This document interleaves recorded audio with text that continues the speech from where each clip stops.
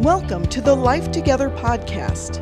Life Together is a Wednesday gathering for worship, Bible study, and community at Discover Church in Oak Creek, Wisconsin. We hope that this week's message will encourage you and challenge you.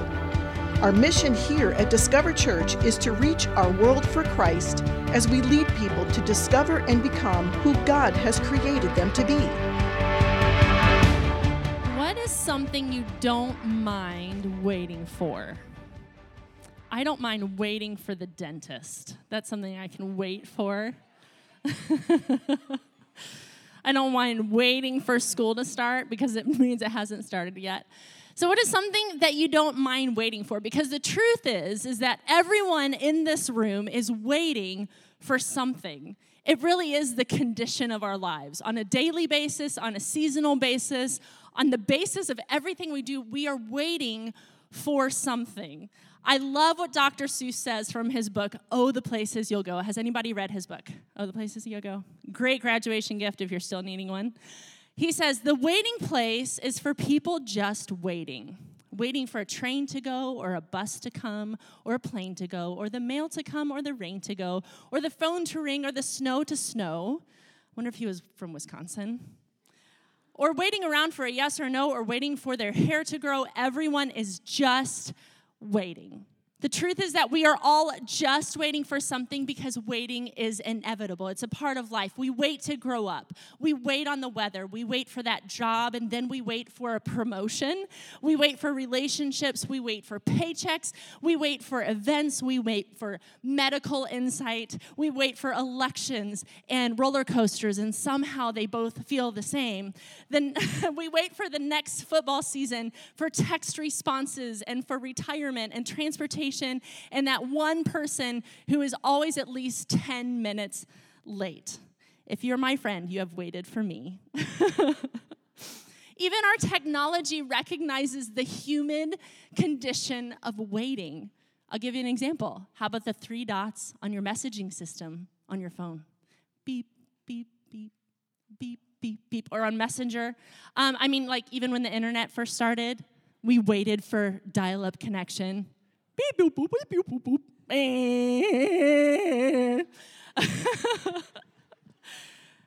We wait on Jeopardy. Will you sing it with me? Da, na, na, na, na, na, na. We have theme songs for waiting. If you're on a Mac, you're waiting for the beach ball that never stops spinning. And if you have like an old Windows, you're waiting for that egg timer to stop flipping over every once in a while. We have nonverbal cues of waiting. We see it all the time, right? And waiting can come with a whole host of feelings. Waiting can bring this feeling of anxiety. Waiting can bring this feeling of patience. Waiting can bring excitement or frustration. And waiting can feel hopeful. And waiting can also feel like that twisting, gnarling of our hearts that just sucks the breath out of our body and wakes us up in the middle of the night. And the truth is that we all have to wait. This is something that happens without our control, without our permission, and we are bound in the confines of time and space and place, following the God who is not bound or governing by these laws, but in his sovereignty, he calls us and he plans for us to be in these waiting spaces for a purpose and for a reason. When the Apostle Peter sits down to write his second letter to the churches of Asia Minor, Peter is waiting. Peter is waiting his death on a cross. Peter is waiting to be martyred. He's sitting in prison under Emperor Nero, and he only has a short time left of his life. And in his wait, he pens the second letter to the church in Asia Minor, calling them to a place of meaningful waiting and telling them what they are to do while they wait. In these final moments of life, Peter pours out his heart and his soul. And we're going to start here in verse 1. He writes, "This letter is from Simon Peter." The first letter he wrote, he said, this letter is from the Apostle Peter. In this letter, he goes all the way back to his roots, back to where he started. He said, this letter is from Simon Peter, a slave and apostle of Jesus Christ. I'm writing to you who share the same precious faith we have. This faith was given to you because of the justice and fairness of Jesus Christ, our God and Savior. May God give you more and more grace and peace as you grow in your knowledge of God and Jesus Christ, our Lord. Let's pause here and pray. Father, we love you so much. We love you so much, and we thank you that you are sovereign. We thank you that you have a plan. We thank you for your purpose. Help us to see your plan and your purpose and abide in it tonight. Father, I pray that you would awaken our hearts to hear what your Spirit has to say to us, that we would grow and we would persevere in the waiting places that you've called us to. In Jesus' name I pray. Amen. In these opening verses, Paul gives his blessings to believers that they might grow in their knowledge of God and of Jesus Christ. And I want you to notice his language that he uses in verse 2. He says it over and over again. He says, more and more grace and peace. This is abounding. He wants us to grow in knowledge, that he has called you not to wait in vain. If you are to wait, you are not to wait in vain in whatever you're waiting for. In your wait, God is calling you to grow and expand while you're waiting. Our waiting isn't to be stagnant or slothful or discouraging or done hopelessly. Our waiting as Christians is to be filled more and more with God's grace and peace. Our waiting is to be filled with a growing knowledge of who God is and of who Christ is in us. Peter sets up the first question of our entire series here, and that's this question: how do we grow while we wait? If we are to grow while we're waiting, how do we do that? My children cannot wait to grow up. And if you have kids, this isn't news to you. If you have grandkids or you're around children, you know kids are just so excited to grow up, okay? So like my oldest son, he's 14 now. He hit a growth spurt this year, and he's super tall, but he's not as tall as I am yet. But he will try, and he will stand up as tallest, throw his shoulders back and his head back, and he'll come up to me and go, Mom, am I taller than you yet? And be like, no, not yet, Grayson. And even my youngest son, he's 8, and he'll tell perfect strangers, he'll be like, yeah, when I grow up, I'm going to be the tallest person in my family. Kids can't wait to grow up. They're looking forward to it, and they're busy growing while they wait. They don't just sit around and twiddle their thumbs while they wait. They grow. They grow in their relationships. They grow in their learning. They grow in their life experiences. They're not waiting while they grow, doing nothing. They're very busy developing while they grow. In a similar way, God has given us a gift of faith that we can use to grow and develop in our knowledge of who he is as we follow Christ. Peter goes on to write in verse 3, it says, by his divine power, God has given us everything we need for living a godly life. We have received all of this by coming to know him, the one who called us to himself by means of his marvelous glory and excellence. And because of his glory and excellence, he has given us great and precious promises. These are the promises that enable you, everybody say enable. Good job. Enable you to share his divine nature and escape the world's corruption caused by humans' desires. In God's divine power, he's given us everything we need to live a godly life. I love what Peter uses here when he talks about God's divine power. This Greek word for power is dynamis.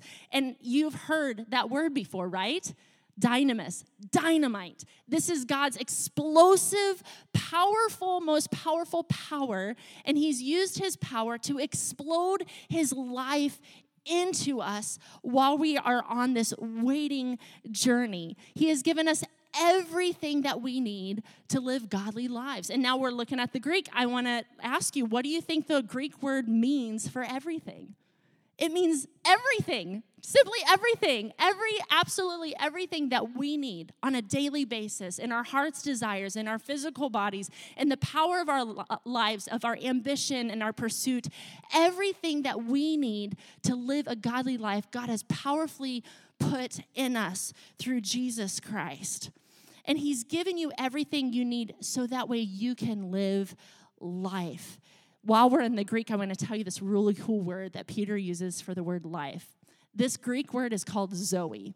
And in John chapter 10, verse 10, Jesus is telling people what his purpose is as the shepherd of the sheep that he came to take care of. What Jesus' purpose is to take care of us. Jesus says about his own purpose, he says, my purpose is to give them, you and me, a rich and satisfying life.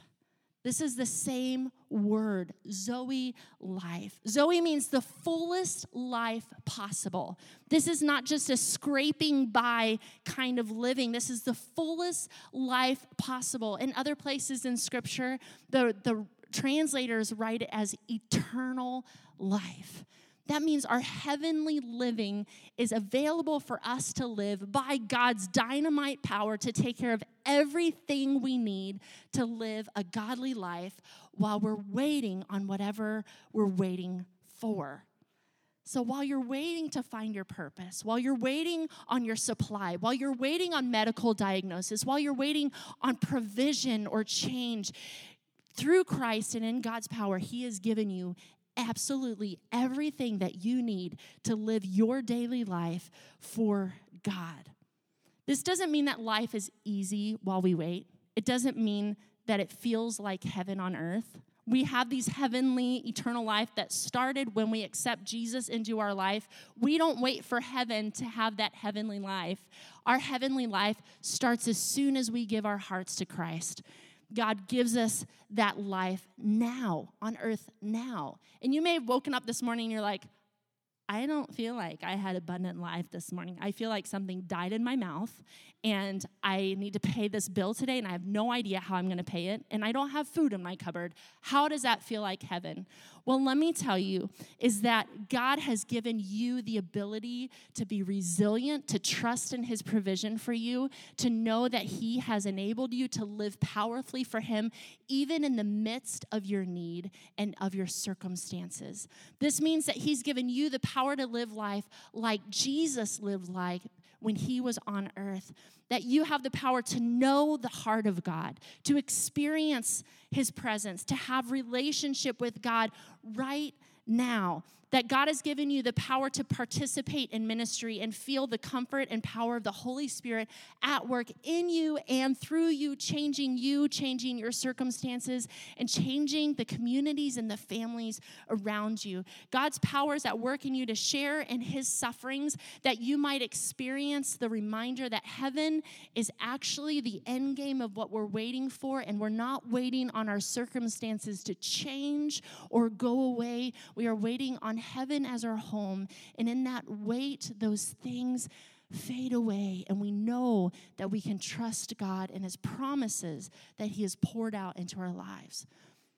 Peter says these are the promises that enable you to share in his divine nature and escape the world's corruption caused by human desires. Because God has enabled you to live a powerfully heaven-like life, abundant life here on earth, God has also enabled you to resist the world's corruption caused by human desires. A lot of times we think, oh, the world is going to corrupt me. The world's going to corrupt me. Friends, we corrupt ourselves all by our own selves. Right? With our own human natures, our own selfish ambition, our own appetites for sin, our own lust, our own greed, our own nature. But God's power enables us to escape out of our human nature and submit those things to God that we can grow while we wait. Peter goes on in verse 5, he says, in view of all that we just talked about, make every effort to respond to God's promises. We're to respond to God's promises. Supplement your faith with the generous provision of moral excellence, and moral excellence with knowledge, and knowledge with self-control, and self-control with patient endurance, and patient endurance with godliness, and godliness with brotherly affection, and brotherly affection with love for everyone. Our response to God's promises and power is to strategically grow the gift of faith that God has given to us freely through Jesus. Where children are excited to grow up, they're eventually going to stop. They're not going to just keep on growing, which thankfully that would be kind of scary. But our hearts are different, right? Like unlike physical growth, in our spiritual growth, in our relationship with God, in our Christian life, we continue to grow. I think sometimes we think, I've been following God for long enough. I think I know him enough, so I'm just going to take a pause right now and just kind of sit down and rest. And there's space for rest, don't get me wrong there. But there's never a time that we stop growing in maturation with our relationship with God. The moment we stop growing in relationship with God is when we're standing in the fullness of his presence and all the things are fully known to us, what we know in part now. Because God has enabled us to grow while we wait, Peter tells us on our end to make every effort to respond to God's promises. Whose responsibility is it to make that effort? It's ours. God has given us the power to respond to his promises so we can grow in our knowledge, our relationship with Jesus. I want to remind you that we're not saved by works. Peter isn't saying that we are a works-based saving. Peter is actually saying that we are a faith-based works, that we start with the gift of faith that God plants in our hearts, and then we intentionally grow it from there. How many gardeners do I have in the room tonight? Yeah? Okay. I think every spring I lie to myself. Is anyone else a liar to themselves in the springtime? I'm learning just to give up. Different message, different time. But every spring I think, it'd be so much fun to grow a garden this year. But when you know it, gardening takes diligence. And it takes habitual care. You have to be disciplined in gardening if you want any beautiful garden, if you want fruit of your labor, you want really pretty flowers. Gardening happens on purpose. As much as I want to sit in my house and then walk outside my backyard and be like, look at this Eden. It's so beautiful. It just happened. It doesn't happen. I walk outside my back porch and there's those weird strangly, trees growing out of the grass that I never planted there. And I have to mow the grass. I cut it, and then I have to cut it again. It's like a disciplined, habitual thing to take care of a garden, to take care of a yard. Now, I want you to imagine that God's faith that he has given you freely is like a seed that he's planted in the garden of your heart. The Holy Spirit has tilled the soil of your heart, has softened your heart so you can know and hear the gospel, the good news of Jesus Christ, that he died on a cross to save you from your sin, and then he didn't stay dead. He came back to life in his own power, and we can join him again in heaven someday. That's the seed of faith that God has given you. You didn't muster that faith up yourself. You're not pretending to believe it. God has given you the faith to believe what I just said is true. That's a gift from God. So God has planted this seed of faith in the garden of your heart. And then our job as gardeners of our own heart is to intentionally grow that seed of faith. And Peter gives us a list of how we are to take care of the garden of our heart. What we're to do is to take that free gift of faith and add to it moral excellence. We're to water that seed with moral excellence. And this isn't just like a sense of morality of right and wrong for whatever fad is going on for right and wrong. This is moral excellence that comes from the heart of God, because God established the law when he created things. And as the creator of all things, he has the right to tell us what is right and wrong, not the world around us. And so moral excellence causes us to say, okay, God, what do you think is right? And what do you think is wrong? I might think this is right, but if you're saying it's wrong, then I want to go this way, even though it's hard, even though I have to give something up. We are to grow and water our faith with moral excellence. We're to build our faith with that excellence. And then once we water our faith with moral excellence, we're supposed to fertilize it with knowledge and grow in our knowledge of the Lord. Because when we grow in our knowledge of the Lord, it's easier to see what is right and wrong. We grow in our knowledge of God by reading our Bible on a daily basis, even if it's like a verse a day, or like if you have an app on your phone and you look at it every day diligently. It's like watering that faith every single day. You're to look at the Word of God. You're supposed to grow in your knowledge of the Lord. This could be like godly conversations that you have with people. One of my favorite ways of growing in knowledge of God is to say, God, I don't understand this. It is okay to ask God questions because he loves it when we seek him and find him. He wants you to grow in a wonder of a sense of, Lord, who are you? What do you think about this? And we do that by studying the Word, by having conversations with God. So once we fertilize the seed with knowledge and we water it with moral excellence, then we're going to trim it a bit because it's going to start to like sprout out of the soil of our heart.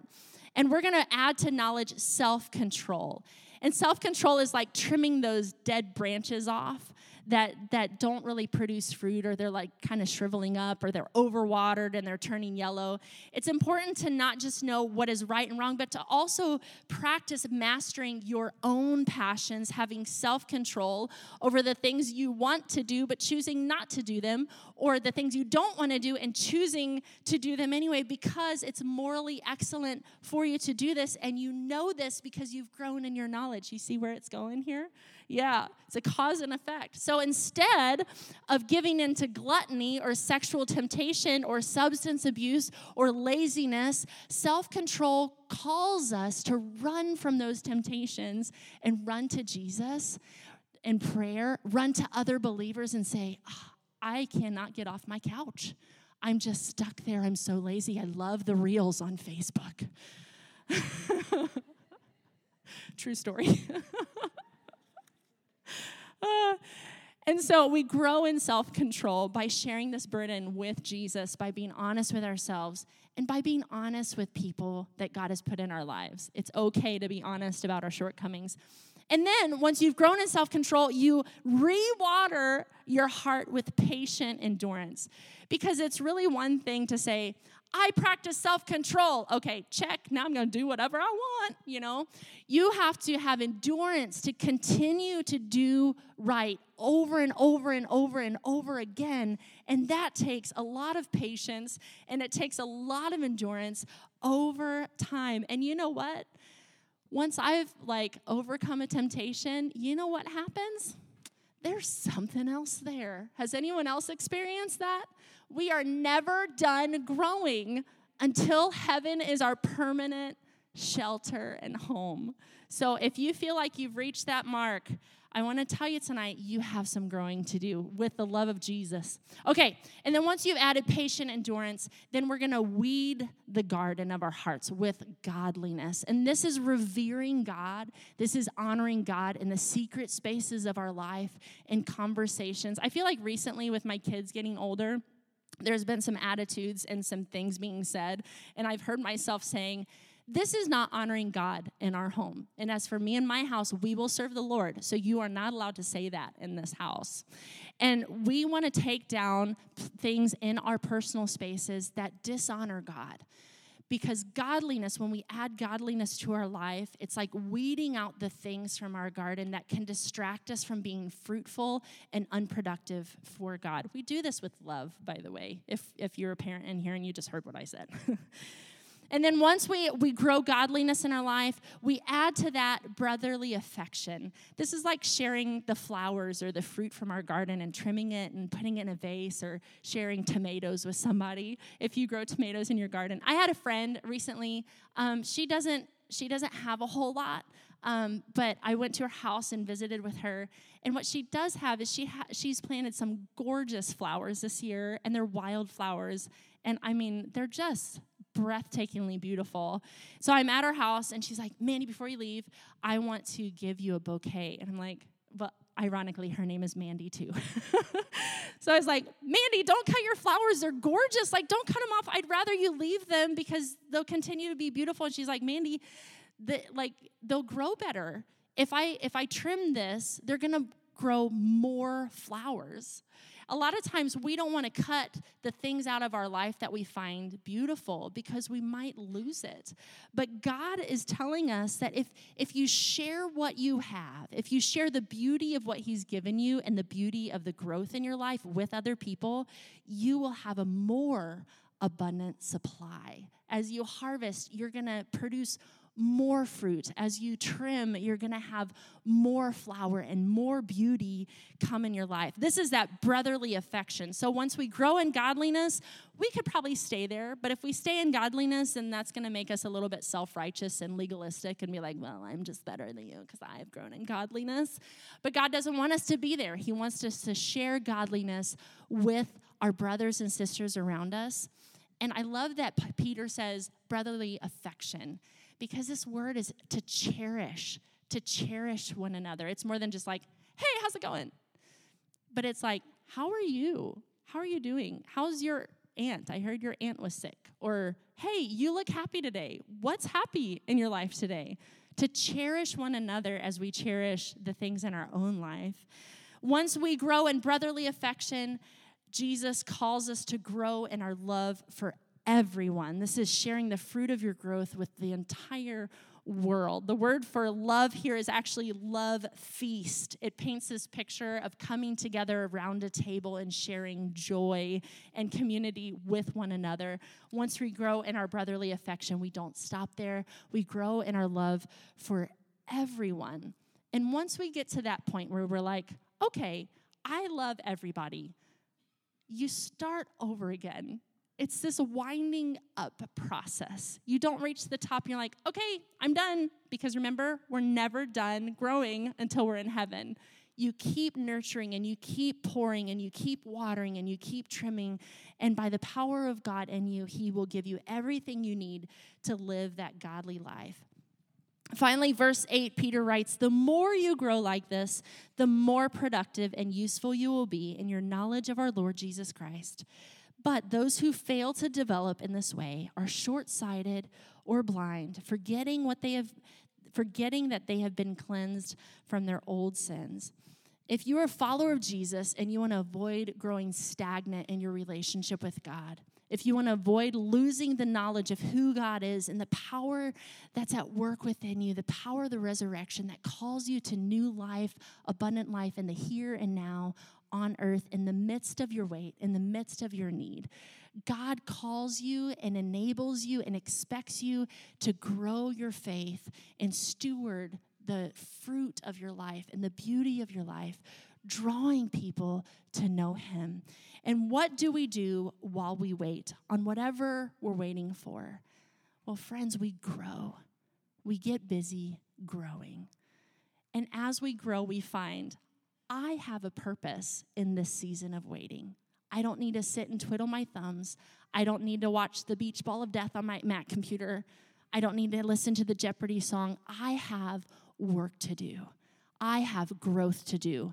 God will take care of this need. I've talked to Him about it, and He's promised that He would provide for me. He's promised that He's my healer. He's promised me that He takes all of my cares and all of my anxiety on Himself because He cares for me. So while I'm waiting on His hand to move these mountains, I'm going to grow while I wait. Let's pray. Lord, we love You and thank You for Your power that's at work in us. Lord, You didn't have to just save us at all. You didn't have to send us Jesus, but You did because You love us. And You didn't stop there, Lord. You had the generosity to give us Your divine power and Your promises that enable us to follow You and grow in our knowledge of You. I thank You for Peter as he writes these words, Lord. I feel my own appetite for You and knowing You just whetted tonight. And I pray for my brothers and sisters tonight, Lord, that they would leave this room feeling hungry and thirsty to know You more, to seek You, Lord. When we wake up tomorrow morning, I pray for a fresh expectancy of Your Spirit. I pray for a fresh awakening of our relationship with You and our relationship with others around us. We love You, God. And I pray for anybody in this room waiting on something incredibly too heavy to bear. Lord, You are the burden bearer, and we trust You, and we give You those burdens, and we ask, Lord, that You would give us hope in the midst of our waiting. And Lord, we ask for miracles. God, we trust Your hand, and we've seen You move before, and we're going to see it again. In Jesus' name I pray. Amen.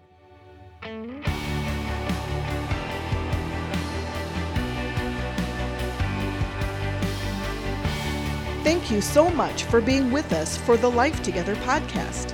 It's even better when we see you in person. Join us Wednesday mornings at 10 a.m. or Wednesday evenings at 7 p.m. right here at Discover Church. Find us online at discoverchurch.org.